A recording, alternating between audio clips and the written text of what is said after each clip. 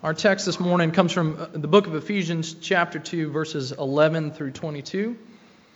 That's on page 976 if you have one of our pew Bibles, chair Bibles, one of the Bibles in front of you. If you've been with us the past number of weeks, you know that we've been studying through the book of Ephesians, and each week we're asking this question: what does this book of Ephesians, what does it teach us about what it means to become a community of grace? To become more and more a community of grace. That would more and more be the reality for us as a church. And last week, as we looked at the first part of chapter 2, we talked about the fact that we were dead in slavery. That we were dead, that we were in slavery, that we were under God's condemnation. Paul uses very harsh, very strong words, but he says that in Christ we have been made alive. That we've been raised up, that we've been seated with Christ, that we've been brought in Christ. The illustration we use, we've been Velcroed to Jesus, that we have been stuck to Him.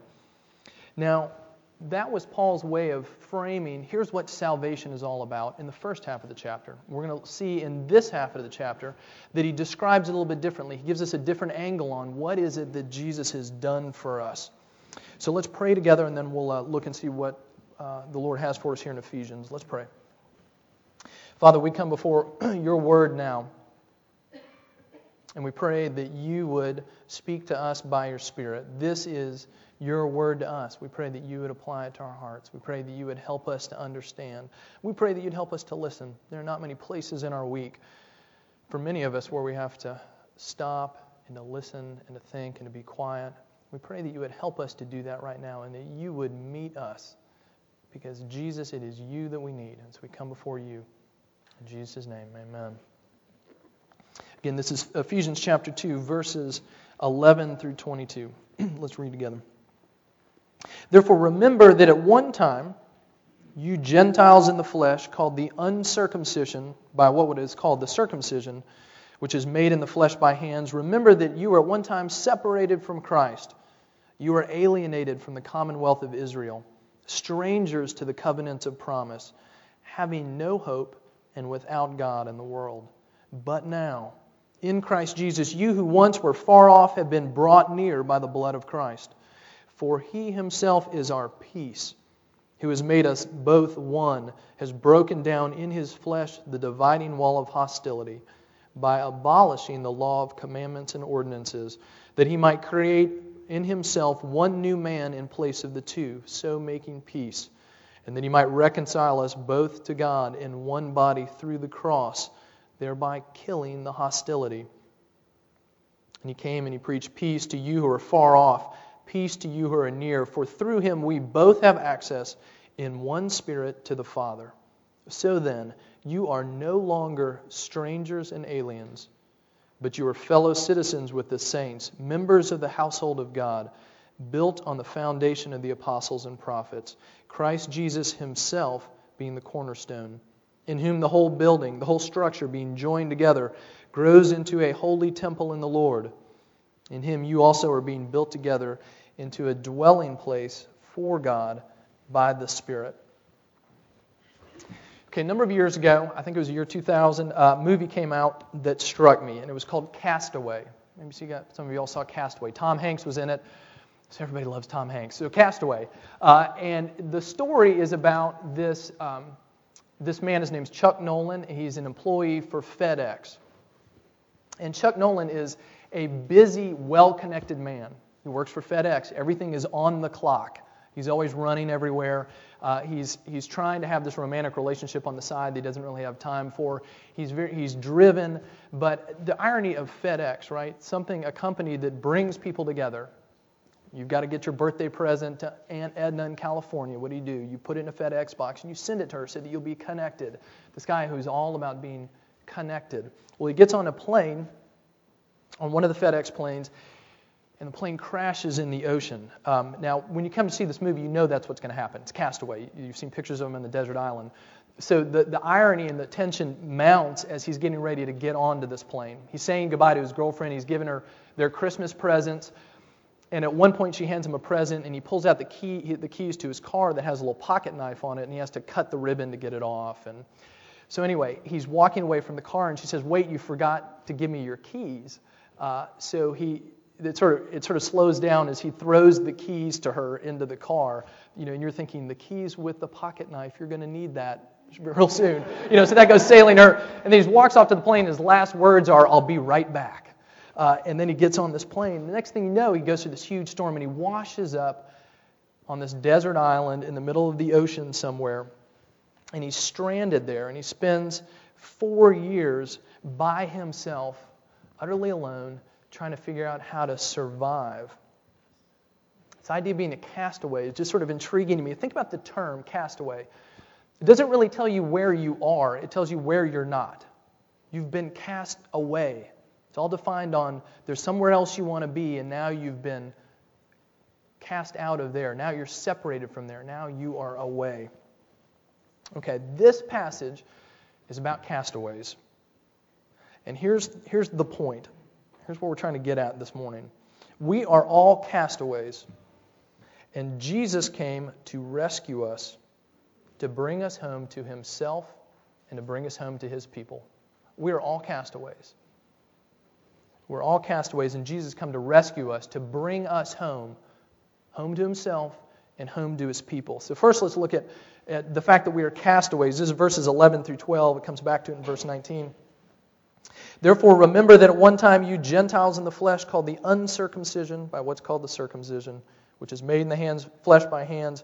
Remember that you at that time were separated from Christ. You were alienated from the commonwealth of Israel, strangers to the covenant of promise, having no hope and without God in the world." It couldn't get much bleaker than this. What does Paul say? He said, all of you, he's speaking to Gentiles, non-Jewish people, and he says that you were without Christ, you were without God's people, you were without God's promises, you were without hope, you were without God in the world. You were without all the things that are most vital to our existence. Without Christ, you didn't know Him, you were separated. Without God's people, there's a kind of important historical note here. There was a long history of alienation between the Jews and the Gentiles.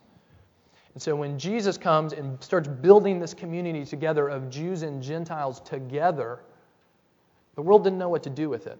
Even the people in the church didn't know what to do with it. When you read here, those who are called the uncircumcision by the circumcision, okay, these are racial slurs. The Jews would look at the Gentiles and say the uncircumcised, the unclean. And that the Gentiles would look at Jews and say, the circumcised ones. These are racial slurs. There's real tension. In the temple in Jerusalem, where God's people came to worship Him, there were these concentric blocks of walls separating the people from the center of the temple, which was the Holy of Holies, where God's presence was in some unique and special way. And at the very outskirts of all that was an area called the Court of the Gentiles. If you were a Gentile, if you were not a Jew, this was as close as you could get to the temple. It's just one step in, I guess, from being out on the street. It's as close as you could get. And the Court of the Gentiles was separated from the rest of the temple by a wall that was 3 cubits high. And I read that and I thought, 3 cubits high. Cubit is about 1.5 feet. Okay, and that sort of struck me. Okay, so the wall was 4.5 feet tall. Okay, you'd think if you're trying to keep somebody out, you'd build a bigger wall than that maybe. Well, what's interesting is at intervals along the outside of this wall, there were these signs put up that were written in Greek and in Latin. A couple of those have been discovered and translated. Here's what they said. "No foreigner may enter within the barrier and enclosure around the temple. Anyone who is caught doing so will have himself to blame for his ensuing death." If a Gentile crossed over that line, through that wall, climbed over, went through the gate, he was going to immediately be killed by the temple guards. What is the message? You are outside of this, very clearly outside of this. And the irony of that is the wall was 4.5 feet tall. They could see in, but they couldn't be in. Separated. That there was this real rift, not only between the Gentiles and God, but between the Gentiles and God's people as well. There's a prayer of devout Jewish men at the time, part of which said this: Thank you, God, that you didn't make me a Gentile. And Paul speaks to the people in this letter, and he says, you were without God, and you were without God's people. You were alienated from them. You were without God's promises that were given to God's people, Israel, in the Old Testament. You were without hope. You were without God in the world. Now, can you imagine a more complete sense of real and deep isolation and alienation? Can you imagine being more a confirmed castaway than this? Utterly cast out, utterly separated. Let me ask you that. If this is true of who we are, is it any surprise that people go to such great lengths to find connection with other people, to find some sense of community? William and Mary students, those of you who are not in a fraternity or sorority, is it any wonder, if this is what's true about us, that people would be glad for a community that welcomes them in on any terms? Is it so strange that that would feel so comforting? If you are in a fraternity or sorority, is it so strange that the people who don't choose to do that would bind themselves together in other ways on campus, would find other groups of friends that can be just as exclusive?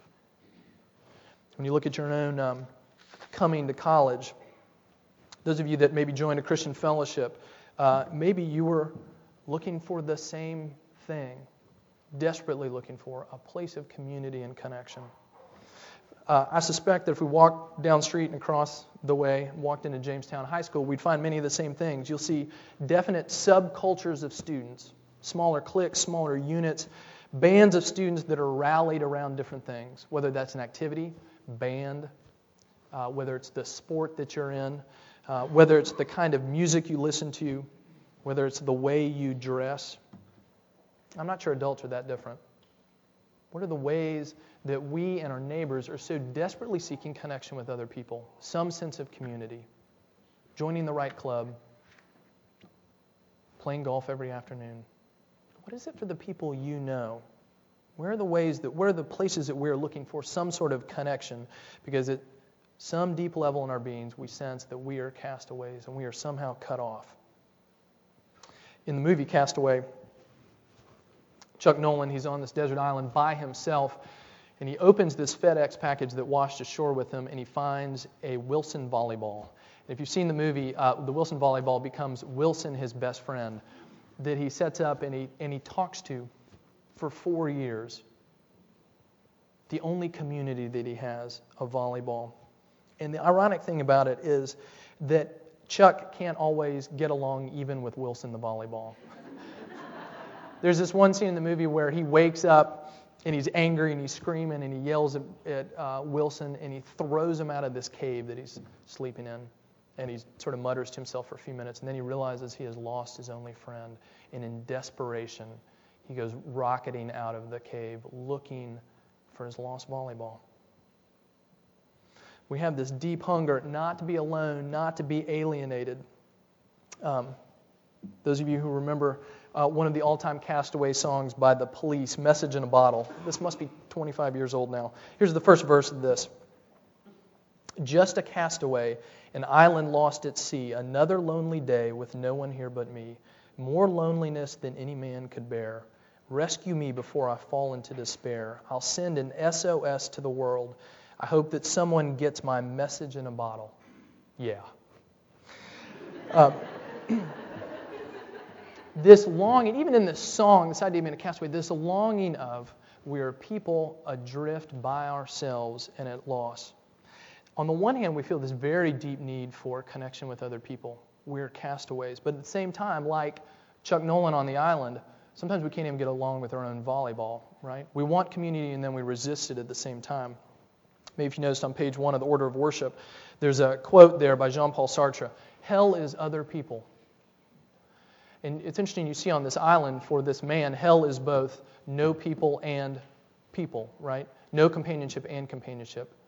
I'm alone, but I can't even handle the little bit of companionship I have with Wilson the volleyball. The testimony of Scripture is that we are people who are castaways. We are people who are lost But the Bible doesn't leave us there. Look at the rest of the passage in verses 13 through 22. But now in Christ Jesus, you who once were far off have been brought near by the blood of Jesus. Jesus rescues us. He comes in order to bring us home. In order to bring us home both to God and to His people. Jesus' death and resurrection are the end of our alienation. They are the things that bring us home. They're the things that get us off the island. And they're the things that reconcile us to each other. Verse 13, he mentions the sacrificial death of Jesus. He says, you who once were far off, he's speaking to the Gentiles, you were brought near by the blood of Christ. And then he goes on and talks about the effects of this death of Christ for us. Verses 14 and 15, he says that you have been reconciled to each other. He says that Jesus broke down in His flesh the dividing wall of hostility. Same term he used earlier when he's talking about the wall, alluding to the wall that surrounded the temple that kept the Gentiles out. What is he saying? In the body of Jesus, that wall has been blown up. It's been torn down. That there is no longer any separation, and no longer any separation for you and God's people. It said He broke down the dividing wall of hostility. It said that Jesus abolished the law and the commandments. Verse 15, by abolishing the law of commandments and ordinances, that He might create in Himself one new man in place of the two, and so making peace. Now, if you're paying attention, you might remember something that sounds a lot like Matthew 5:17. Jesus says this, do not think that I have come to abolish the law or the prophets. I have not come to abolish them, but to fulfill them. And Paul is saying, Jesus came to abolish them. What's going on? Jesus is speaking in the midst of the Sermon on the Mount, and what He's saying is, all of the moral righteousness that you know you ought to live up to. All those things that you fail in and separate you from God, I've come to fulfill those on your behalf and enable you to actually now walk in them. Now, what Paul is saying is another aspect of the law. He's saying all of the ceremonial parts of the Old Testament law, all of the things that kept Jews separate from the world around them. He says Jesus came and took those away. All the requirements the Jews keep themselves separated from Gentiles or they would become unclean. All the dietary restrictions that were meant to set them apart. Physical circumcision. All these things that were to highlight to the Israelites in the Old Testament that they were God's people and separate. Paul says Jesus came to bring a healing in the rift. He came to bring people to Himself from every culture, from every ethnicity, from every group. He says all of those old regulations have been torn away now in Jesus. The dividing wall of hostility has been ripped down. He goes on to say that Jesus has created one new man out of the two, so making peace. Somehow in the flesh, the dying, the physical body of Jesus, in His death and resurrection, He took that hostility, two men, Jews and Gentiles, and He brought them together into one people of God. So we are reconciled to each other. Now that's rooted in a reconciliation together to God. Verses 16 through 18.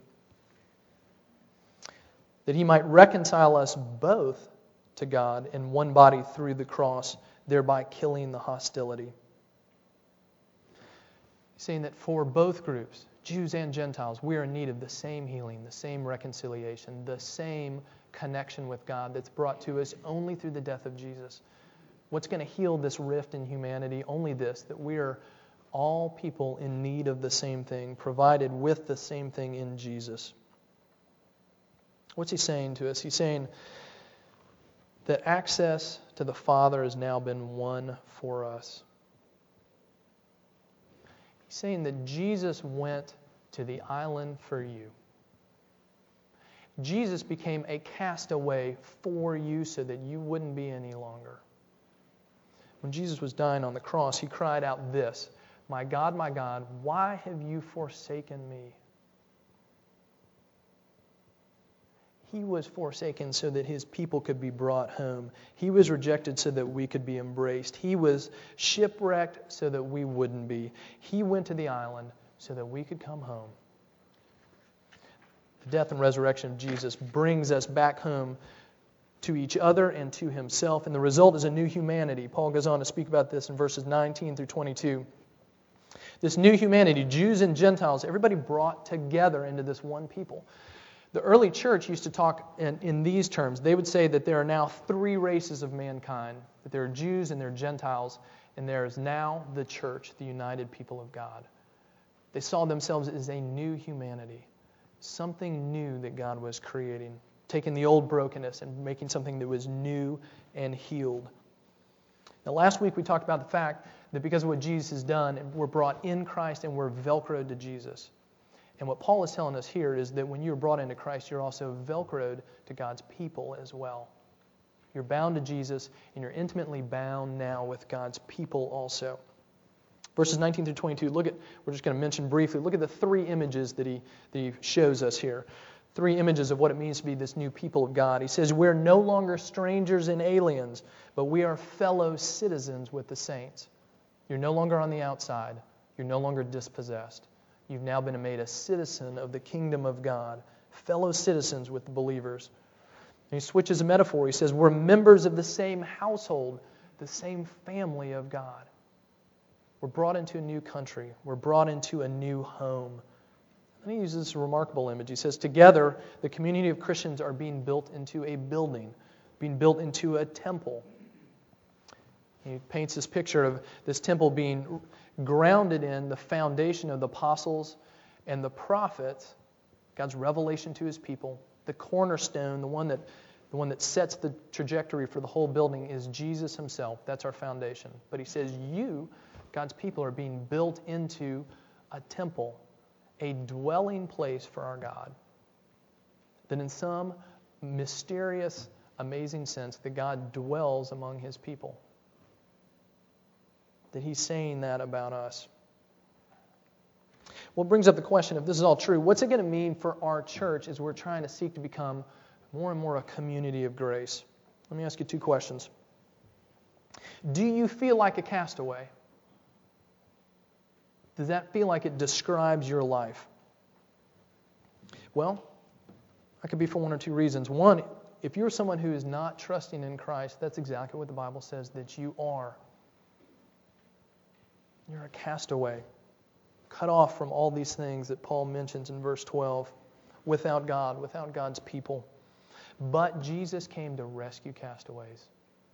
He came to bring them home. He's the one who gives real reconciliation, real healing, real restoration for everybody who calls on his name. He is the one who heals the very real breach between us and God and between us and each other. Now, let me ask you an associated question. Are you somebody who's trusting Christ and you still feel that way? All those days you wake up and you still feel like a castaway. Remember what is true for you. The gospel that brought you to faith, the good news of Jesus, is the same gospel that has to be what sustains you every day from then on. You really have been brought home. Now, the movie Castaway doesn't say this, but surely for somebody in Chuck Nolan's situation, what happens after you get home?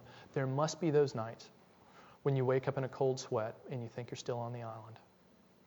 And you turn on the light and you see the walls of your bedroom. You remember you're in your house. You remember you're back among civilization. You can turn off the lights again and go back to sleep. Because what you feared is no longer true. And for us who have put our faith in Christ, we are no longer castaways. You're no longer on an island. You've been given real reconciliation to God and real reconciliation to God's people. So here's my second question. First question, do you feel like a castaway? Second question, is our community a place, our church, is it a place where castaways can find their true home? This passage says that Christians are made one. They're brought into a new kingdom, a new family, made into a new temple. Is that true of us? For those of you that are in the Discovery class, our new members class, last week we talked about one of the Reformation ways of looking at the church. They talked about the true marks of a church. Okay, what has to be present for a church to be a true church? And here's what they listed. The true preaching of the Word, that the gospel is really preached from Scripture. Proper observance of the sacraments, and right use of church discipline. Okay, so they said those are the three marks of the church. I wonder if Paul would add a fourth mark of the church. Reconciled relationships, healed relationships, true, rich, deep community. What's Paul saying? We were castaways, but we are no longer. And that brings healing in two directions, between us and God, but between us and each other. That has to be lived out in tangible ways. So if we're going to do that, a few ideas. We're going to have to know that we are recovering castaways ourselves, people who have been brought off the island. When Chuck Nolan gets brought off the island, he's got 4 years of matted hair, matted beard. He's wasted away. The ravages of his life are showing.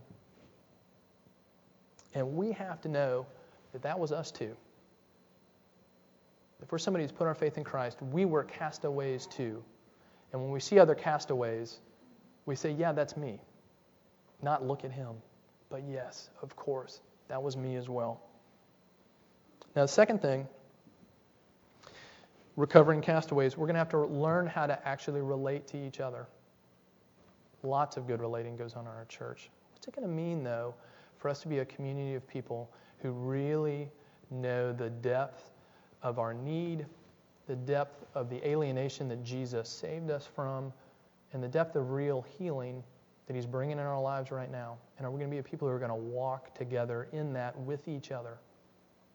Is that going to mark your home fellowship group?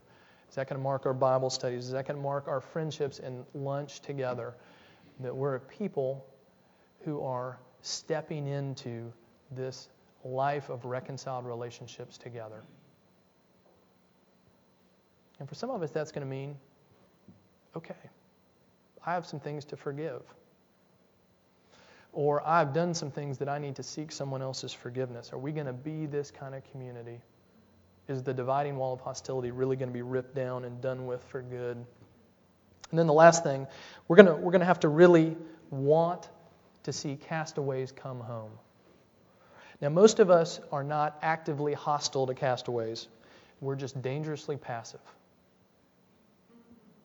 We're excited, rightfully so, for instance, when folks come and visit our church.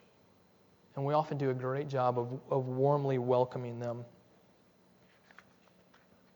You know, by and large, how is it that somebody becomes a part of our community, a part of our church, our little corner of God's world? Well, this isn't true of everyone, but it is for most of us. If you're a student, then you probably came to William and Mary with some sort of church background, and you got plugged into one of the Christian groups on campus, and somebody there invited you to come to Grace Covenant. Or maybe you saw the van one Sunday morning, or maybe you saw a flyer, so you came and visited. Or if you're an adult, here's what probably happened for you. You moved to town, and you were a part of a church somewhere else, and so you started looking for a church here, and you visited a few, and you came to Grace Covenant because somebody invited you to lunch, and because you thought they were nice people, and because you thought Jesus was being honored here, all good reasons. And so you got plugged in with our church. Now, the way I'm setting this up, you probably think I'm going to say that's bad. I don't think that's bad. I think it's beautiful. But I also think it's not enough. I'm so glad that we're a community who welcomes people who come to us. But it's not enough, because Jesus is calling us and inviting us to more. You see, we are people with a message that our world desperately needs to hear.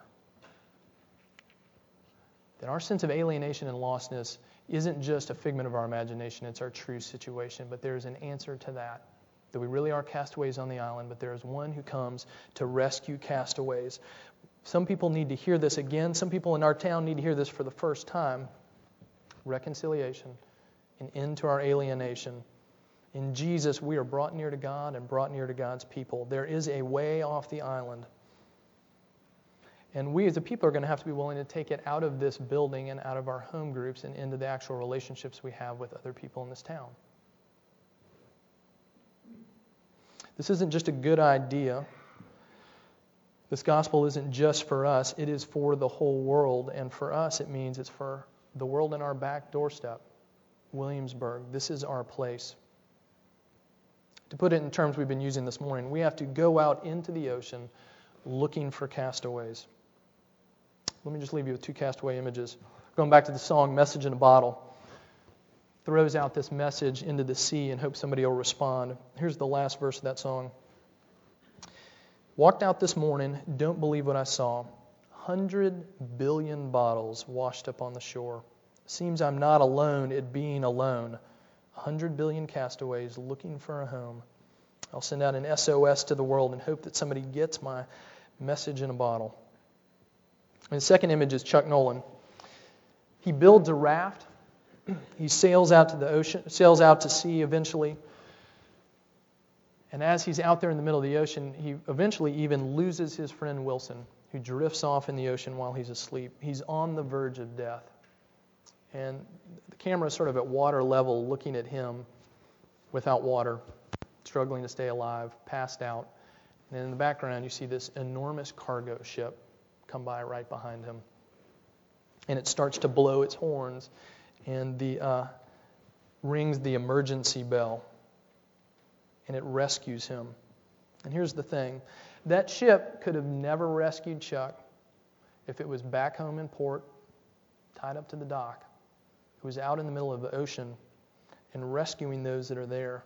And if we are going to be a church that is a part of God's great work in this world and this town, then we're going to have to go looking for castaways, because we have a God who brings castaways home. Let's pray together.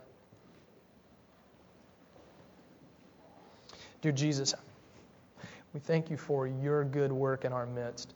You are our hope. You are the one that has torn down the dividing wall of hostility. You're the one who's made peace between us and you, because we were alienated and lost, and between us and your people, because we were alienated and lost from each other as well. May the good news of your rescue and provision for us be the thing that is our bread and our drink, the thing that we feed on, the thing that we offer to each other, and the one glorious thing that we offer to the world around us, the good news that you've brought us home. And we pray all of this in Jesus' name. Amen. Stand together and continue to worship with our closing hymn.